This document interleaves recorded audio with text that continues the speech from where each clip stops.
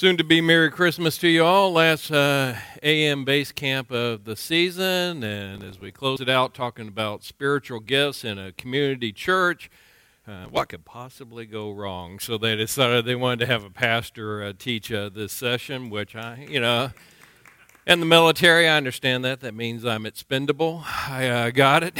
So why study spiritual gifts? Well, there's a lot of reasons. A good one given up here, Corinthians from the Apostle Paul, so that we're not ignorant about it. He didn't want the Corinthians to be ignorant about it because they weren't particularly using their spiritual gifts well, and that could be said of us today if we are ignorant. Nobody here in this room is ignorant probably about it. You may just be sort of beltway challenged on this particular topic and all, but it's an important one for us to look at. What is a spiritual gift? I have a definition up there. It'll work as well as any other definition. I'm not willing to get burned at the stake over it. You can tweak it a little bit if you want to, but there's some main parts of it up there that they're supernatural abilities. They're not just the fact that you're a natural leader, or you're very good with numbers, or you've got an excellent listening ear, kind of naturally that sort of personality. It's a supernatural ability that's given by the Holy Spirit to each and every believer when you become a believer. Everybody has at least one spiritual gift when you become a believer. Some of you have several spiritual gifts, and you're given that gift for one reason only, it says, for the building up of the body of Christ, to help make the body of Christ mature.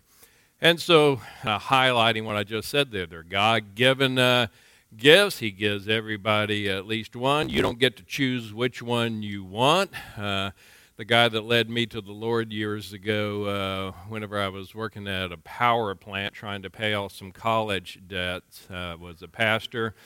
He wasn't very well trained as a pastor, but he had a great heart for the Lord. But he always wanted to have the gift of speaking in tongues, and so he would sit there and practice trying to say words that didn't sound like the English language to demonstrate his faith, so that God would reward him and give him the gift of tongues. As I later on got a little more immersed in the scriptures, I thought, where in the world did you get that game plan from and all? But point of the thing is, hey, he didn't get to choose. God distributes the gifts as he wants to for the good of the body of Christ. He gives them to you, and sometimes that's the irony of it. He'll take a flaming introvert like myself or something, decide to let you have spiritual gifts as a pastor in a church. Go figure. Only the good Lord could think that's probably a good plan in one sense. They're supernatural.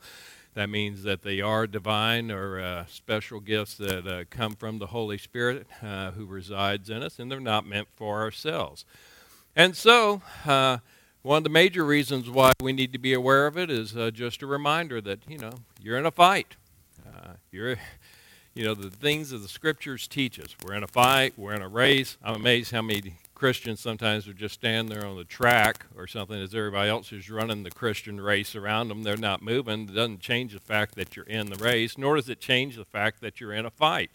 And it's a fight with spiritual beings, spiritual powers. So why in the world would you want to try to go to a gunfight with a knife of just your own human abilities when you've got the into the supernatural through the spiritual gifts that God gives to us? And so that's what Paul is arguing here, as he points out the different reasons that we want to be involved in that. So they're given to us, it says, as a stewardship.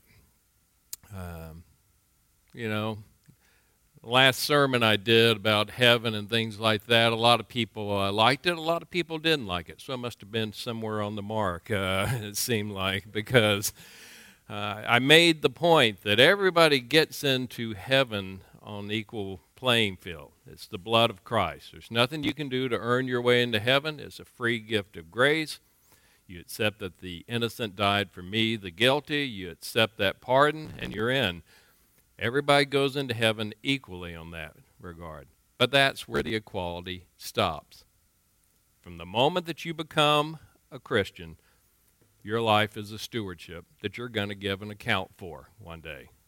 God's going to eventually wipe away every tear when we're up in heaven. But before he gets around to wiping every tear off your eye, you're going to stand before him as I'm going to stand before him. You're going to give account for every day you've lived, every spiritual gift that you had, whether you used it, your witness, You're going to give an account for the way you lived your life. Has nothing to do with you getting into heaven. Has everything to do, like an employee review, with what did you do with those years, with those gifts, with those talents, with those other things I gave to you. And so a lot of people didn't like that I told you the plain truth from the scripture. That, well, it's there. Each of us has received a gift. We use it to serve one another as good stewards of the grace of God. You're going to give an account as a steward. Don't make any mistake about it. So I'd prefer that you use your spiritual gift and use it well. Now, spiritual gifts, what I find is that they come basically in different varieties, as we'll look at in a minute. Sometimes people get them a little confused.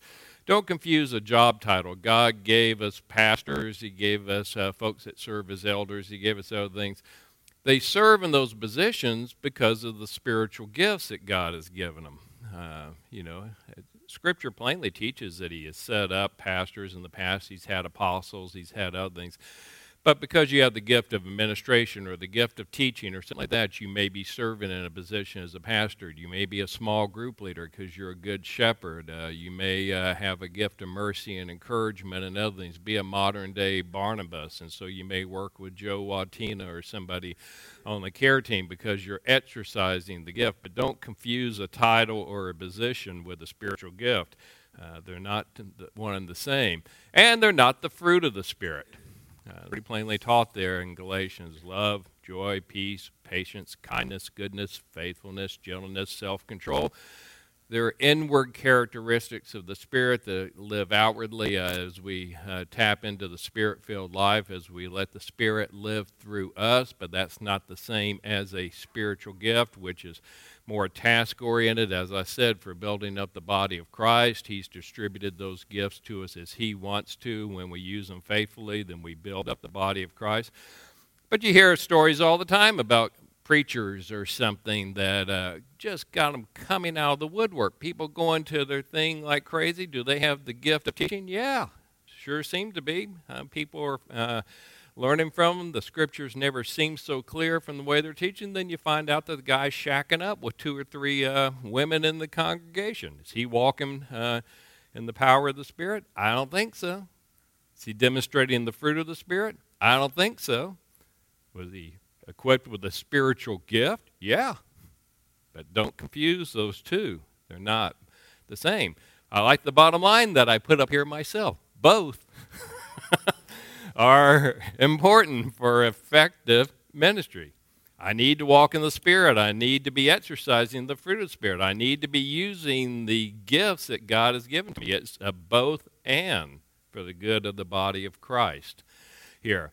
I split it into 2 different types of spiritual gifts. Permanent ones that are still abiding and serve the body of Christ. They're in use today. Earlier ones in the history of the church that served as confirming or signs and wonders or verifying gifts. I don't think that they're operative today. They were operative in the first century to validate the gospel message, to validate the mystery, as Paul called this new thing called the church, which was made up of Jew and Gentile that had never existed before. And you might think, well, which one is which? Well, that's why you come to a Bible church like BCC's. We can show you a slide, and then you'll know which one is which, I've got the different ones up there that I think are permanent, abiding, edifying gifts. The ones in the bottom, speaking in tongues, miracles. Can God heal today? Yeah. Do I have the gift of healing? No, I don't think so, nor do you. Otherwise, I'll take you down here to the hospital, to the children's oncology ward, walk through there, heal all of them. You're going to make every parent on that place happy that you emptied out the ward. You don't have the gift of healing. You don't have to agree with me on that. I'm pretty sure I'm right on this one, and Marty is in agreement with me. Bob's in agreement. Matt's in agreement, but it's a community church, you don't have to agree with me on that one. So just don't bother to try to convince me otherwise. I mean, I've looked at it pretty long and hard. I think we have ones that abide today, that build up the body of church. The other ones are more signs and wonder gifts to establish the church in the first century. All right, now, We got some pitfalls like anything in the spiritual world that go with spiritual gifts as well. Number one is that we can start believing our own press reports. Don't automatically assume that just because you got a spiritual gift, because you do if you're a believer, that you're automatically useful to God. Last time I checked, the good Lord doesn't need any of us for anything. You know, He's good to let us have the ministry of reconciliation. He's good to let us have spiritual gifts and be a part of the building up of the body of Christ. But you know, the upper room discourse that He taught His disciples is teaching to us as well. Hey, apart from me, you can't do nothing, you know. It's all about abiding in Him and trusting Him, letting Him live His life through us, and letting Him use that spiritual gift that He chose to give to you, or those spiritual gifts that He chose to give to you. Just because you have a particular spiritual gift doesn't let you off the hook on the other thing. I might have a gift of teaching or something. Do I get off the hook on being merciful to you? No. It's a commandment for all Christians. Be merciful. Be kind to one another. Be gentle. All right, so you don't get off the hook on that one either, or some of the other ones, just because you don't have it. I just don't have the gift of evangelism. Wrong. You don't get off the hook on that one. Every Christian is supposed to make a defense for the hope that resides inside you. You don't get off the hook on that one just because you don't think that you have that spiritual gift. It's a command for all of us to do. You know, and as a result, sometimes, depending on what gift you have, you know that, yes, because I have the gift of teaching and I'm not like the rest of you proletariats out there or something, you can get a little wrong view of yourself, get a little more exalted view of yourself. They're all needed. That's why Paul gives the analogy of the human body. Why do you need a big toe? You know, those of us that have been around the military for a while, you learn pretty fast. You get that toe blown off in a war somewhere, you just lost a whole lot of propulsion for your body. It's amazing how that one digit will help to move you forward as you go along. Why do you need eyebrows? I don't know, sweat, dirt out of your eyes. I'm convinced, having been married to Laura Kronauer for 36 years, so I can learn to read communication better. I can read the eyebrow that went up as, oh boy, I'm not quite sure what I just did, but I know I did something here and all. So every part of the human body is important. Well, it's the same. That's the analogy he's giving about spiritual gifts. No matter what yours is, don't get self-inflated. Every single gift is important in the body of Christ. And so I throw up here Captain America. The reality is we're all kind of like before he goes into the chamber or something. That's us in our own strength and our own abilities and all. And in one sense, when you get this supernatural gift, you know, they open the thing up, voila, you know, you come out for the church of Christ. If you are walking in the Spirit and if you're using these gifts for the good of the church, you come out like Captain America, actually doing something. But never forget, going back to that slide about not getting too puffed up on your own press reports, that final picture underneath there, that's just a cracked earthen pot. That's what the Scripture says we all are. You're all a bunch of cracked pots, as am I. You just happen to have the treasure of Christ inside of you. So in one sense, the more broken you are, the more the treasure shows through. But it is both here. It is a supernatural gifting that enables you to do more than you ever imagined for the good of the church and for the body of Christ universal. But it's because you are a cracked pot that has that treasure inside. So, having said that, challenge all of us, keep an open mind. You know, this shouldn't be any more of a cause of division than anything else. Like I said, I know some of you will probably come talk to me to tell me that, especially on the signs and wonder gifts, that I'm in error. And, you know, I'm not going to get into a division thing with you. I'm going to listen to you politely, and then I'm going to tell you, nah, I don't agree with you. And that's go out and have a cup of coffee if you want to, because you still haven't convinced me, nor have I convinced you. You can read all the relevant texts, which I'll give you on the next slide if you want to, and study it a little bit more. But the main point I want is for you to purpose in your heart that you're going to discover what your spiritual gift is, if you don't know already, or spiritual gifts, and then that you're going to use it for the body of Christ and for the good of the church.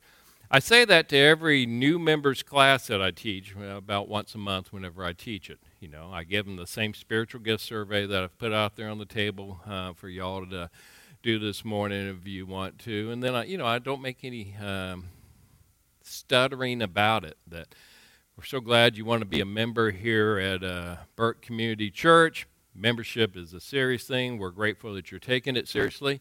By being a member, we want you to know what your spiritual gift is. We want you to use it. We want your time. We want your money. We want your spiritual gift. We want it all. It is that part of being a membership of this. We want you in the fight. We want you to do it all. And so part of the reason why I put that out there is so that you can make sure that you are in the fight and that you're doing it all.